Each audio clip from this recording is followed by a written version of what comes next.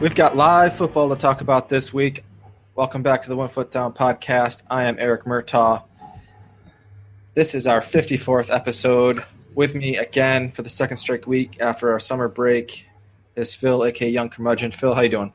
I'm doing great, Eric. Had an exam this morning, a little drugs, a little heart disease, a little of that kind of stuff. But we're all, as soon as I got out of the exam, I turned to somebody and said, you know what? That's over. Now I can focus on the football. And I'm ready to do that.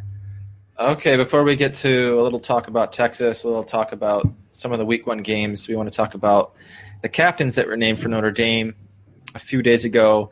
5 of them in total. Jalen Smith, Joe Schmidt from the linebacking core, both captains. First times for both of them. Nick Martin is a captain once again. Matthias Farley, also a captain. And Sheldon Day is a captain for the second straight year. 5 in all. A lot of guys on defense. The only lone offensive player who's a captain is Nick Martin at center. Pretty interesting choice here. Brian Kelly did mention he thought there was about 10 guys that could have been captains. He wanted 6 or 7, but they ended up with 5. Do you like the captains? Do you think it's too many? What's going on? Why weren't there more in offense? Well, that's a lot of questions right there. But I hope that it's not a bad omen, because I think the last time we had 5 captains was in 2007, which is a year that I think all Notre Dame football fans are, try to pretend didn't exist. So I'm hoping that's not a bad omen going forward. I was surprised that there were 5 captains, and I was surprised again there's so many from the defense. But the interesting thing though is that there's so many guys from the defense, but there's nobody who's undeserving. Jalen Smith, obviously probably the best player on that side of the ball. Joe Schmidt, Matthias Farley. Everybody questions him as maybe a player, maybe he's not the most athletic, maybe he doesn't have the best skills for where he's at on the field, but everybody sort of seems to have a lot of respect for him around the program. Nick Martin, obviously, carrying on the tradition at the O-line, and Sheldon Day, who was a captain last year. I am surprised that there wasn't another offensive player, whether it be, I don't know, like Tarian Folston or maybe even Chris Brown or Ronnie Stanley even. Which I guess goes to illustrate 2 things. That one, your captains aren't necessarily always your best players. Now, in a lot of times, those 2 things intersect. But it's not necessarily the best player, and it also really depends on who the sort of the personality of the individual, and how much we don't really maybe understand as fans and as outside observers how those personalities interact. You might say Tarian Folston is the sort of the key to that backfield, and he's going to be the carry leader and all that sort of stuff. But at the end of the day, maybe he's just not a vocal guy, and he's not the guy who's going to get everybody fired up. Same thing you might say for Ronnie Stanley is he is angling for a top 5, top 10 pick in this coming year's NFL draft. But he might just be a quiet, come to the office, do the right thing, do it all the time kind of guy. And, not to say he's a bad leader, but he's not a fiery guy. He's not going to get everybody amped up to run out onto the field. And that's, perfectly fine. And I guess one last thing is that Jalen Smith, everybody talked about Jalen Smith last year. Why was he not a captain? He was, the best athlete on the field out there, But I think it's sort of this is illustrative of the point that, sometimes you just got to let these things play out. Maybe he had to mature in that leadership role, in that vocal role. And the coaches, will give it to him when they saw fit. And, that this is a process, and there's a growth process involved here to get the captaincy. And, but apparently now he's satisfied whatever requirements they felt that they wanted to see in him. I mean, the five captains does seem like a lot. I kind of come from a sporting background where one captain is kind of the cool thing to do, I guess. I don't know. It seems more of an impact, kind of like Derek Jeter in baseball. Like, the Yankees only have one captain, and they don't even have a captain all the time. Same thing with hockey. There's one captain, or soccer. There's always just one leader. So having 5 guys, I don't know. It's like if you're going to have more than one, I don't really care if you have 3, 5, 7, but it doesn't really seem like there was a whole lot of really good candidates on offense. I mean, obviously, right? I mean, Stanley maybe kind of seemed like he could have gotten the nod, but he's more of a gentle giant. Only recently are we hearing about him being more vocal on the practice field and stuff like that. So it's not that strange to me that there was 4 defenders. Mm-hmm. Yeah, and I think we also saw precedent from Brian Kelly is that, even when Tommy Reese was a senior, he wasn't named the captain. When Everett Golson came in last year, he wasn't named a captain. And it seems like he seems a little hesitant to place the responsibility of being a captain on the quarterback. I guess they suppose that he already has enough responsibility to deal with and enough to worry about. But I suppose going forward, the interesting thing to look for would be Malik Zaire is probably going to be, God willing, a starter for multiple years. Once he's very comfortable and entrenched in that starter position in his last year or his penultimate year, does he take on that that captain's role towards the end as a quarterback? And we'll see how Brian Kelly plays that going forward. Yeah, that very well could happen. I do like the C's that they put on the jersey, the letter C, a la hockey. Here's a little thing I think they could do. Why not put a shamrock on the jersey with a C inside? Make it a little bit different.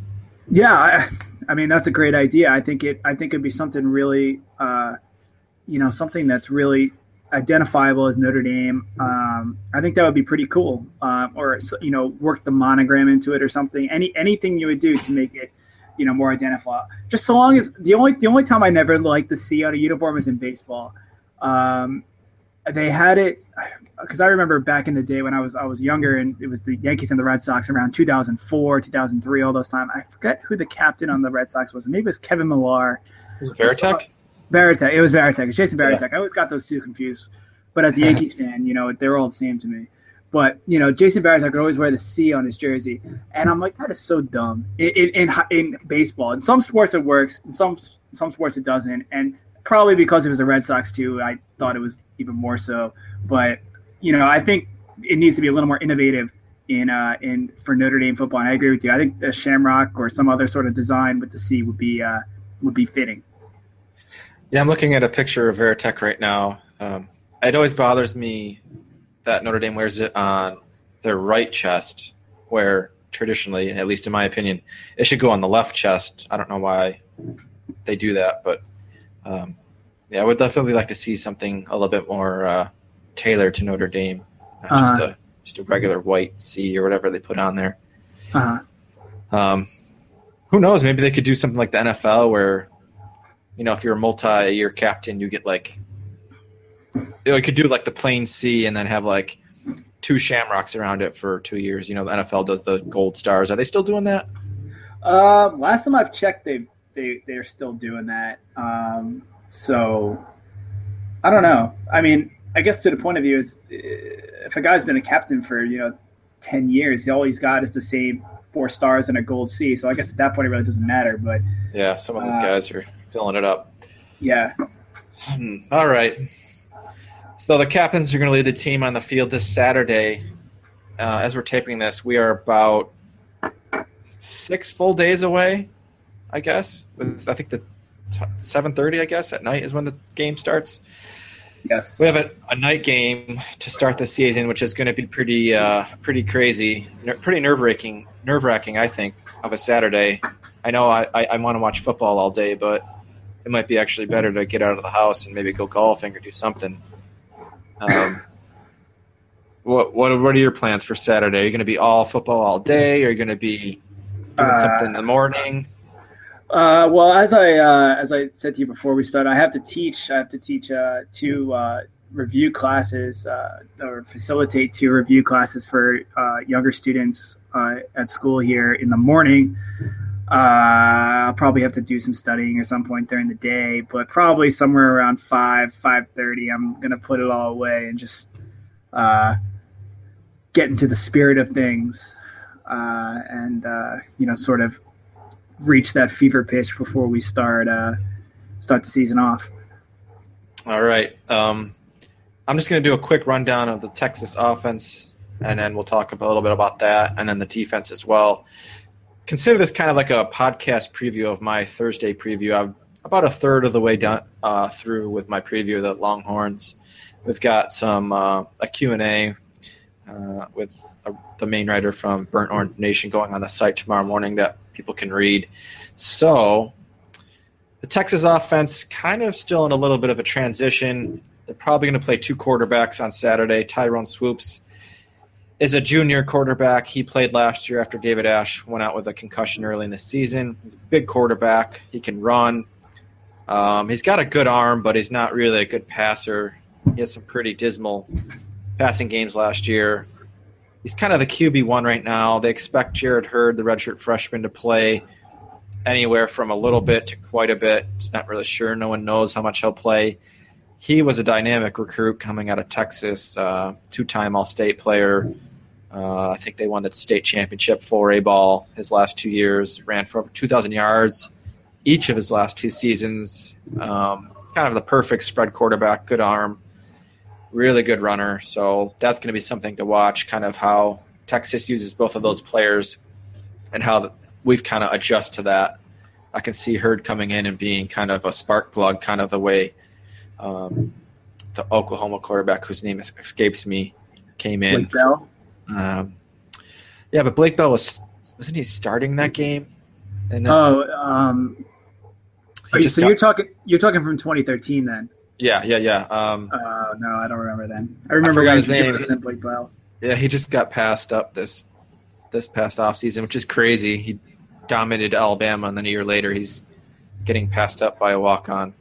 So that's college football for you. At running back, it's going to be probably a heavy dose of Jonathan Gray. He was an all-world 5-star recruit. He's been kind of, in recruiting terms, he's been a 4-star player for Texas. He's had a nice career, but hasn't really exploded onto the scene. Not a whole lot of weapons at receiver for Texas. They've got a couple Johnsons, Marcus Johnson and Dajae Johnson. They just don't really have – there's some experience there, but just not a whole lot of production due to the passing offense not being that great last year. They do have a true freshman, John Burt, who's kind of pushing for starter minutes, which kind of goes to the point that maybe their receiver core isn't all that strong. Tight end's kind of a mess. They've moved some guys around. Caleb Blewett was originally a tight end and then a defensive end and then a tight end and then defensive end. Now they've moved him back to tight end. He's still recovering from an ACL injury in January. I think he'll be good to go. They got a fullback that moved back to tight end. And then they have Andrew Beck, who's a true sophomore, who's probably going to be the starter. And then they also moved another wide receiver to tight end. So not a whole lot of scariness going on there. They also had a tight end, Devonair Clarington, who we offered. He didn't qualify, true freshman, so he won't be around this year. He might have helped. Offensive line is pretty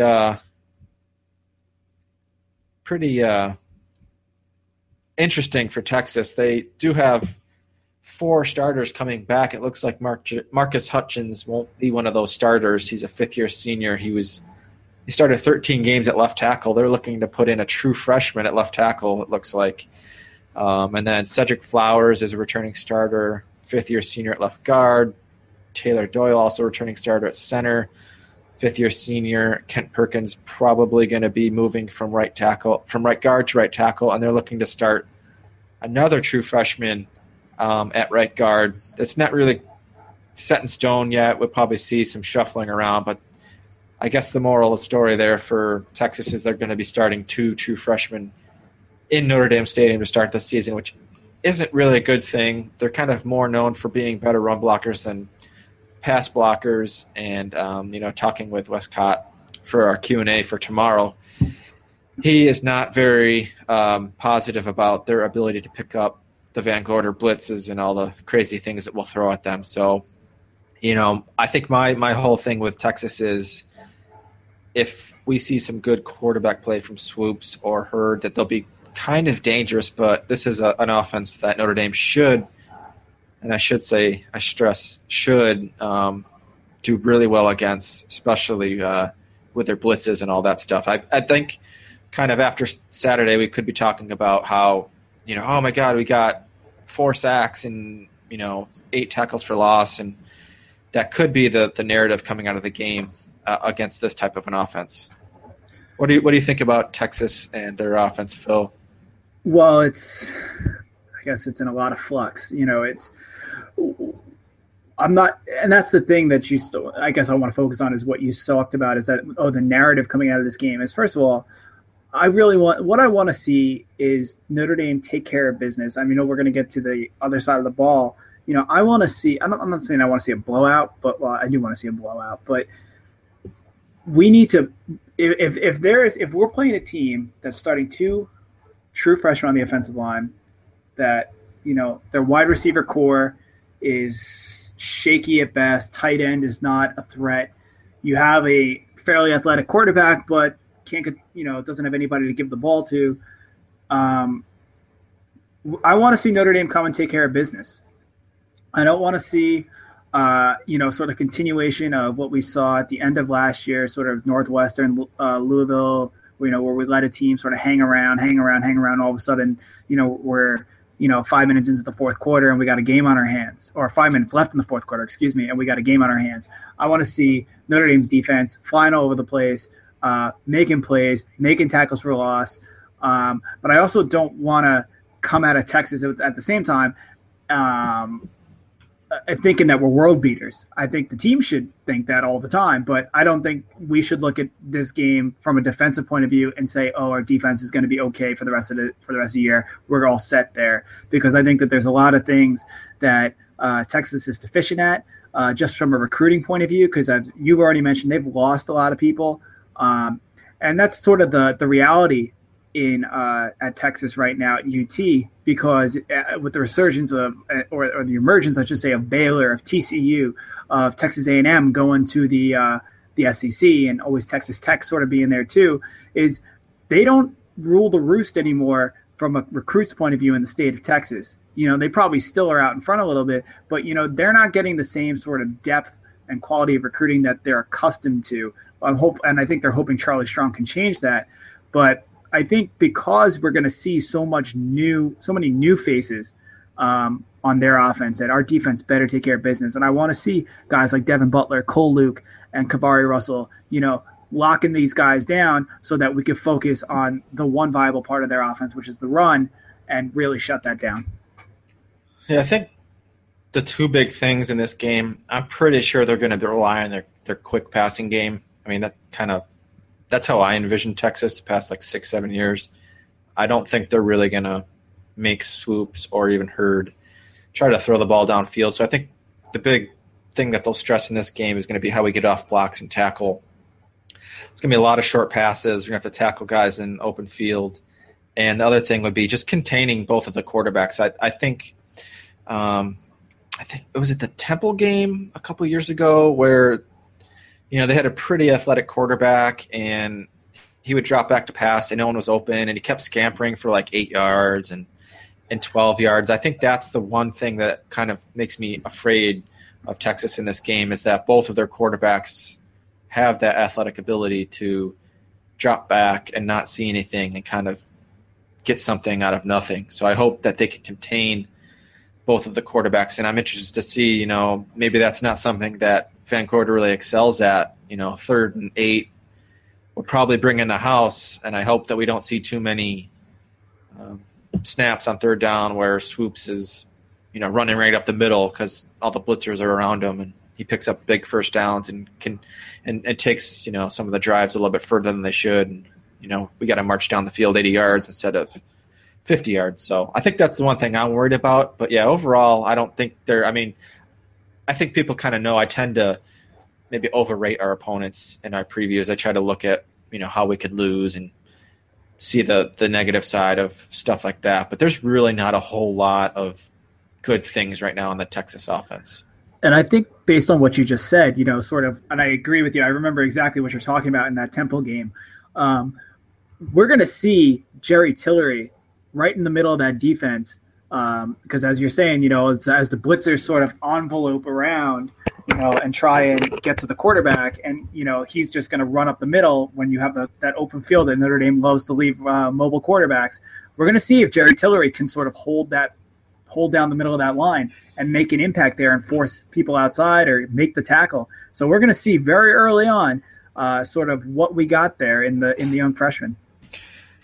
Yeah, and I wouldn't be surprised. I know most of the time we don't really like having a guy kind of just stay in the quarterback, but I wouldn't be surprised if Jalen kind of shadows one of the quarterbacks early on and make sure that, there's not a lot of QB draws and stuff like that. I'm imagining Texas will probably run their quarterback quite a bit, especially if Hurd comes in. So that's probably something else to look out. Let's look at the defense. Their strength is going to be up front on their defensive line. I don't know. That might worry some folks. They've got a couple good players up there. Nashawn Hughes started 7 games last year. He'll be at the weak side defensive end. Hassan Ridgeway is going to start in the middle at defensive tackle. They've got a couple other guys who have started a little bit over their careers, although haven't really been full-time starters. Shiro Davis started 4 games last year. He's looking to start at strong side defensive end. Desmond Jackson he's a 5th-year senior. He got injured early last year. Same injury as Jaron Jones. He's back. He was a big-time recruit. But, there's not a whole lot of really proven guys outside of that. You're going to see a lot of younger guys in the line, and they've recruited decently on defensive line. Some Texas fans think they're going 12, 13 bodies deep here, but I think they're probably saying that because this is the one positional unit where they actually have some promise, especially this season. Linebackers, they lost Jordan Hicks. I'm sure most college football fans know about him. He started all 13 games last year. He was a big NFL draft pick. They also lost Steve Edmond at middle linebacker.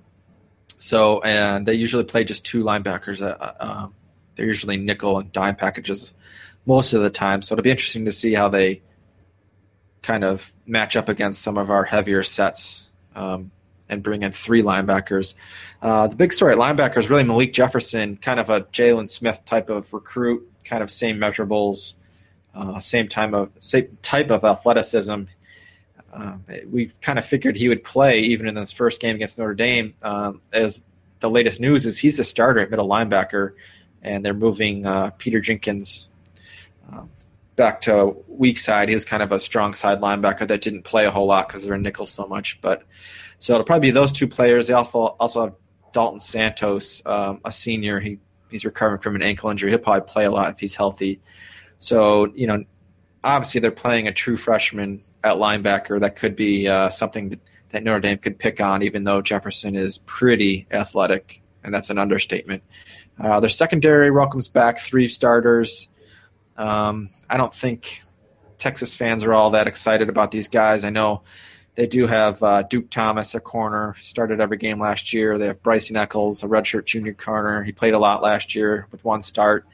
But they do have 2 freshmen, Holton Hill, Notre Dame offered him, and Chris Boyd, who are pushing for starting minutes. So that's kind of showing you how not sure they are about things in the secondary. And then they have a couple of safeties who have played a good deal of ball. I was talking to Westcott from Burnt Orange Nation, and I asked him, should we be worried about this Texas defense having an entire offseason to prepare for Notre Dame? And he said, yeah, you should be, but they're not really expecting this defense to be all that strong. Just too many young players having to play straight out of the gate in this Notre Dame game. So I would probably think Notre Dame should have a fair amount of success against this defense. But we'll see. What do you think about Texas on defense? They were good at times last year, but they also had their down moments. Yes, I do agree that they were good at times last year. They did get blown out a few times, but outside of being blown out by BYU 41-7, they kind of lost to teams that you would expect them to lose to. They lost to Baylor 28-7. Lost to Oklahoma, but they only they gave up 31-26. The one thing that stands out is they gave up 45 points to the Iowa State Cyclones, which is never something you want to see. They lost to Kansas State 23-0. Then they lost to TCU 48-10, and then they got sort of handled in the run over by Arkansas in the bowl game 31-7. So, they lost to good teams. Admittedly, they also got sort of stomped by some good teams, but I think Notre Dame matches up well against them. I think sort of the keys to this is that, first of all, their strength is their defensive line, and our strength on offense is most definitely our offensive line. So it's strength versus strength there, and I think Notre Dame's offensive line is just going to be too much for them. I think what we're going to really need to look to see is that how Malik develops as a passer, because they might sell out and try and take the runaway. And if they're starting, I think, like you said, two freshmen at safeties in the backfield and in defensive backfield. Let's see how much Malik has developed as a passer. Let's open it up. Let him, sort of throw the ball around a little bit. As much as I want to see him run the ball effectively, and I'm sure, but we know he can do that. I want to see if he's really made that progress in the pass game, not just on arm strength, but also sort of touch passes and sort of the more finer points of being a quarterback. The other thing I think that we could probably utilize against this defense, because, as you mentioned, it's so young, is a good amount of tempo.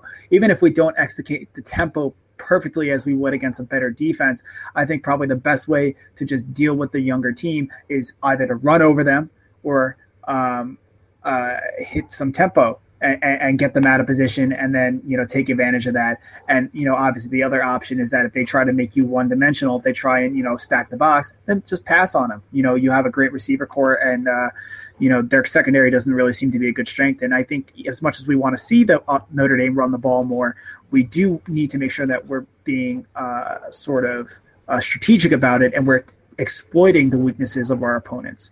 And then finally, I'll just mention what I said last week on the podcast, is that I think our red zone offense is going to be so much improved that I think that we're going to just be able to line up, maybe put Chase Hounshell on the line, put Tyler Luatua out there with our offensive line, and just, between Malik and Tarian and, CJ, if he's out there, and just, punch it in and get those 7 points instead of the threes all the time. Okay, I'll wait to give my prediction for Thursday. This line opened up in the spring. Notre Dame was favored somewhere in the 12.5, all the way up to like 14.5 region. It's fallen now to about 9.5. That's where it's sitting for the past couple of months. Just your gut instinct on Saturday. Do you think Notre Dame covers that spread? I'm assuming you hope Notre Dame wins the game, obviously. Yes, of course. Yeah, I would say, I would think Notre Dame should cover a 9.5 spread. I think we probably will win by minimum 2 touchdowns. That's sort of what I'm envisioning. But I think because 9.5 is just a touchdown and a field goal, I think we should most likely cover that spread. Okay, the only thing I'll say on this is, I was kind of looking at the history, and we don't have a very good history of covering a spread that large against a Power 5 team. And the opener, being in a home opener kind of scares me. But lately, the more I look at it, I'm kind of thinking that Notre Dame will cover that. So you'll just have to see on Thursday which way I go for that and the Big East. All right, we're going to move on to the rest of college football. Week 1 begins this Thursday, and things are going to get kicked off on Thursday, nice and early at 6 o'clock. A game I'm probably going to be able to watch all of it, hopefully, as long as it's not too late. Working long hours in the summer that I do. 6 o'clock, ESPN, a border war, North Carolina, South Carolina. Probably one of the few games we'll talk about here on the podcast today that isn't between ranked teams. Sandstorm in the house. We're going to get North Carolina at South Carolina. The Tar Heels are the road favorite by a few points. Anything to say about this game? I know North Carolina's kind of on the hot seat in multiple ways, both, I guess, NCAA-wise and with their coach and everything, and South Carolina's kind of looking to rebound after getting just embarrassed last year in this time slot. So is this a game that you're going to watch, or will you wait until maybe Friday? No, I'll watch it. I'll definitely watch it. I mean, heck, I watched some of Memphis and North Dakota State, I think, yesterday. So, I want to start watching college football already, so I'll watch it. I'm going to take North Carolina on this one. I don't think South Carolina – I mean, they did get embarrassed last year. I mean, they did not have a good year last year. I don't think that Spurrier, as much as I find him entertaining is really got it anymore as a head coach. I don't think he's gonna be the answer for any longer period of time at South Carolina. And I think North Carolina is just do the tempo that they did to us, and I think they're going to walk out with a win. All right, later in the night, Michigan is at Utah. The debut of Jim Harbaugh. Utah, pretty decent favorite, 5.5, 6 points, 5.5 to 6 points, thereabouts. I like Utah a lot in this game. I think Michigan, with whatever quarterback they're going with, is going to have a really hard time running the ball, doing everything on offense. I think they're going to be a mess. Yeah, I agree. I don't think that Jim Harbaugh is going to, as talented as he is, I don't think he's going to come in and make an immediate impact to beat this Utah team. Also, if you look at his recruiting class thus far, I think I guess they haven't actually even signed that recruiting class, but he's, been filling up on 2 stars and all that sort of stuff. And I guess trying to do his whole diamond in the rough, develop these guys, out of sheer force of will that he sort of sometimes did at Stanford. But I just don't see, his return making that much of an impact in this particular game. So at the same time, kicking off a half hour later on ESPN, the Michigan game is going to be on Fox Sports 1. On ESPN, TCU at Minnesota. Kind of like a really, really, really, really, really big underdog, possibly upset special there.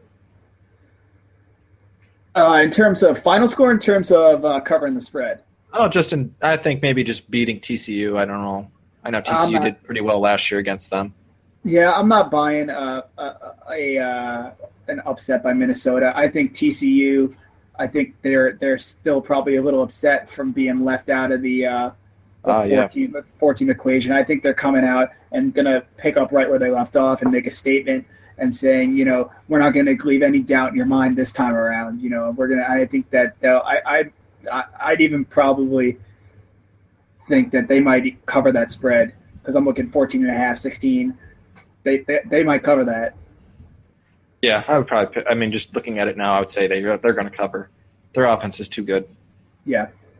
Okay, Friday, 7 o'clock, ESPNU, Michigan State, Western Michigan. PJ Fleck got the Broncos going in a pretty good direction. You think there could be an upset there? I mean, that would be pretty amazing. Yeah. I mean, what is Michigan State right now? They're like 4 or 5 or something. 5th, I think, in the AP.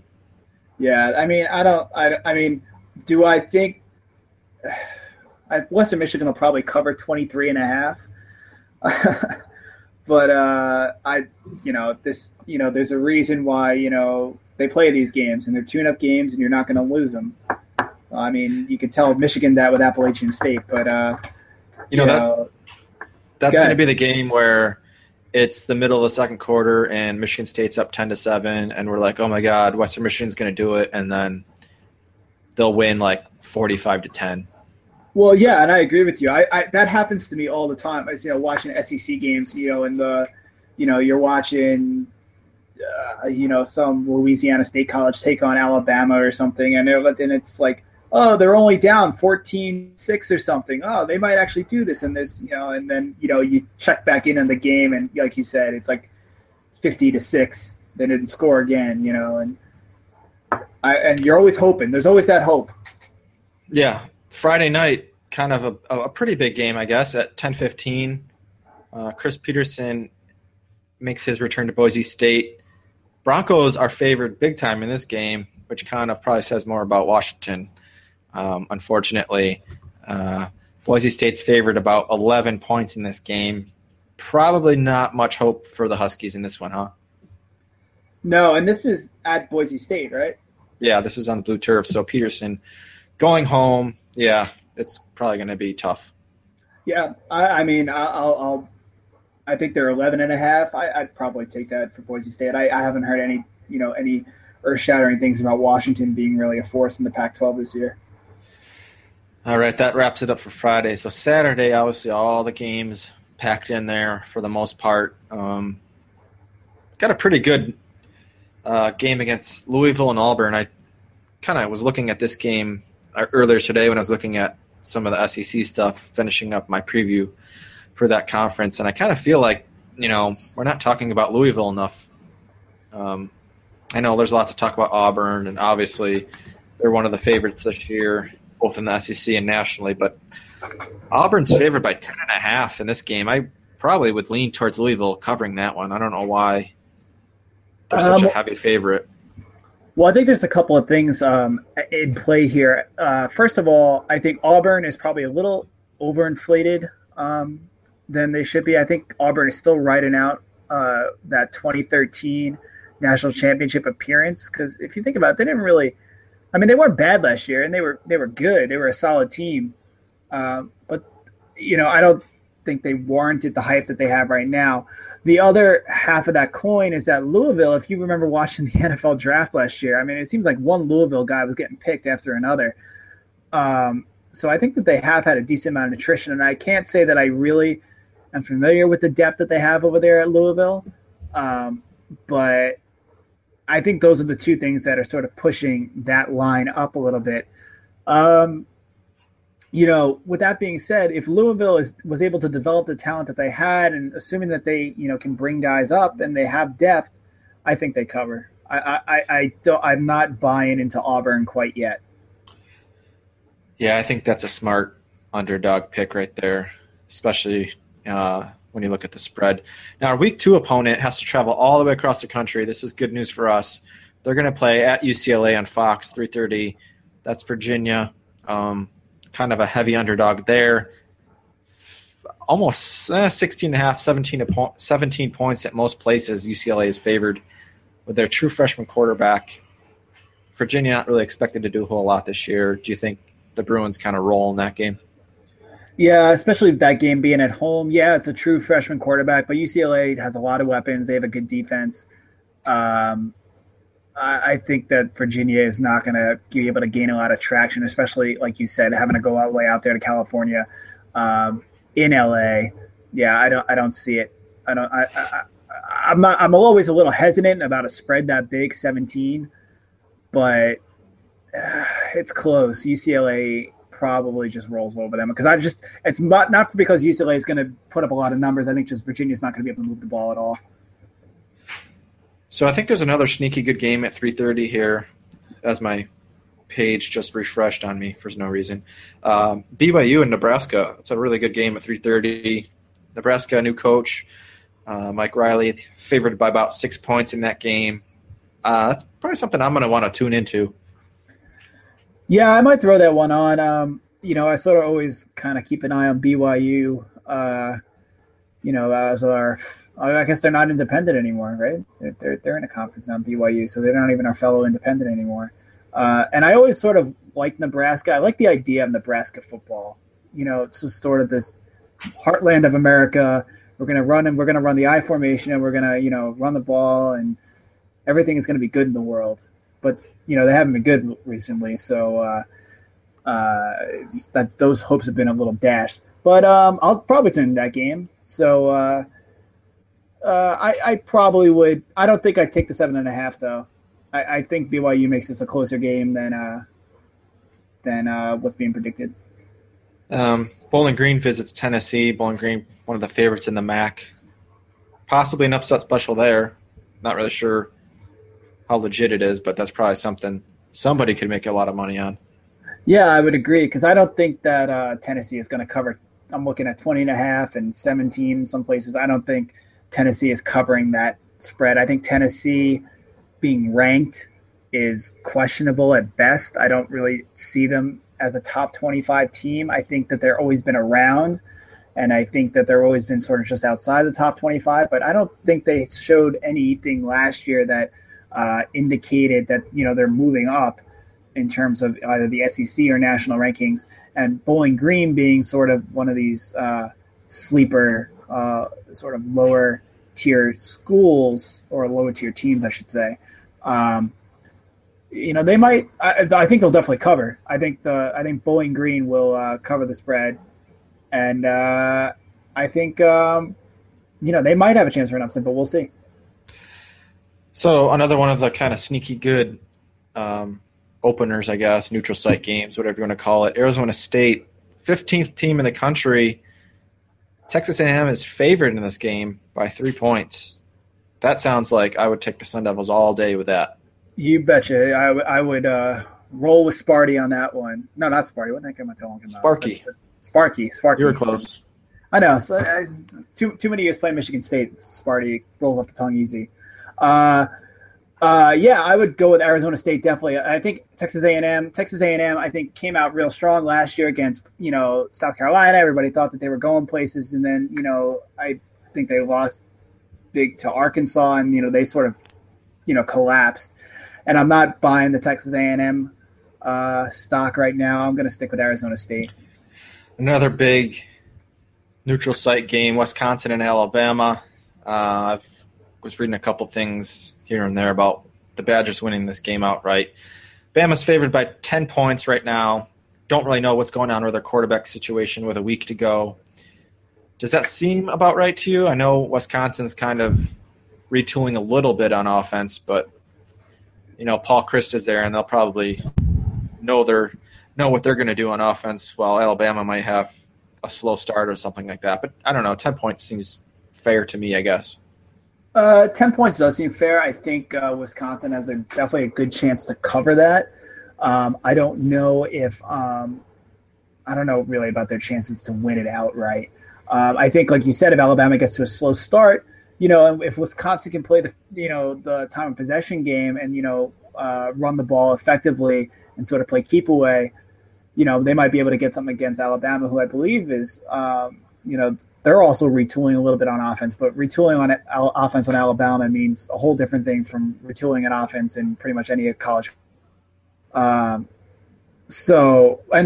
Wisconsin having lost Melvin Gordon to the draft and all that sort of stuff, I don't see them winning it outright, but I think they have the possibility of covering those 10 points. All right, the last big game of the week, we have to wait until Monday night on ESPN, 8 o'clock. Defending national champions, the Ohio State University Buckeyes, are going into Blacksburg to face Virginia Tech. We know about the suspensions for Ohio State. Still don't know who's playing quarterback, although it looks like it's going to be J.T. Barrett, very likely. He was named a captain. I don't see how he's not the starter if that was the case. Ohio State favored about 11.5, 12 points, thereabouts. I know a lot of people are kind of smelling an upset here. That's a really interesting game. I imagine this is going to get some major, major ratings on Monday night. Yeah, I think I don't like the Monday night game personally. I don't know. There's something about playing college football Monday night that it doesn't sit well with me. But yeah, I think you're right. It will. I mean, I'm going to watch it. It'll get ratings. So I don't know if I'm part of the problem there, but I think for the same reason that TCU is going to come out and stomp Minnesota because they have a statement to make about last year. I think everybody's kind of talking about this game that, Virginia Tech beat them last year. They're going to come and beat them again, and they're going to be the stumbling block for Ohio State. And I think Ohio State's saying we're the defending national champions. We're going to come in and shut everybody up on this particular meme that's going around the sports commentariat at this point. So I think they probably cover that spread against Virginia Tech. I don't think Virginia Tech has shown any signs that they're going to, be significantly improved from last year, and that they're going to be able to really put up a meaningful fight against the Buckeyes. So a couple other games here, just to mention a few things. Texas State is at Florida State at 8 o'clock on Saturday night, so that will be going on during the Notre Dame game. So if Everett Golson wins the starting job, we'll kind of probably keep an eye on how well he's doing. Who are they playing? Texas State? Texas State. Yeah, I don't. That's their schedule's so easy in the beginning. So wow, Texas State.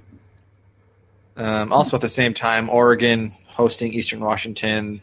The new Oregon quarterback was the Eastern Washington quarterback last year. So there's that storyline to go That's for. Interesting. Yeah. I might even check that out just for that, or at least read about it later, because that's got a sting for the guys over there in Eastern Washington.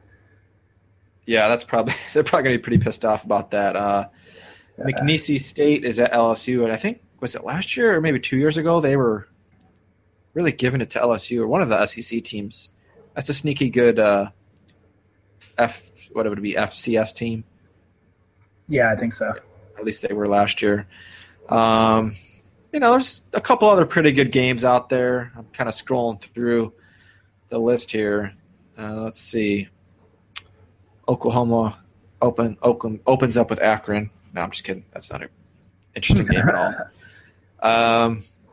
There's a lot of – it seems like we've seen an uptick in kind of like big neutral site games in this first week, but there's still plenty of cupcakes abounding left and right.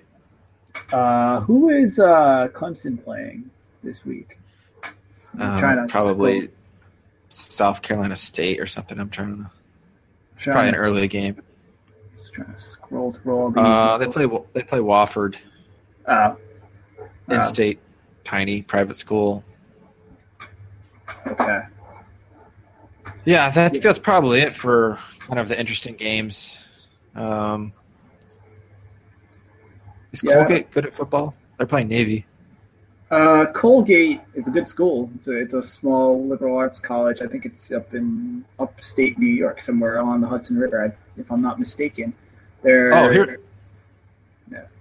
Yeah, Colgate's good at hockey. I know that. Stanford visits Northwestern. That's kind of interesting. Yeah. Coming back east, maybe a little upset special. No, Northwestern, I think, lost a ton of players. They're probably not going to be very good.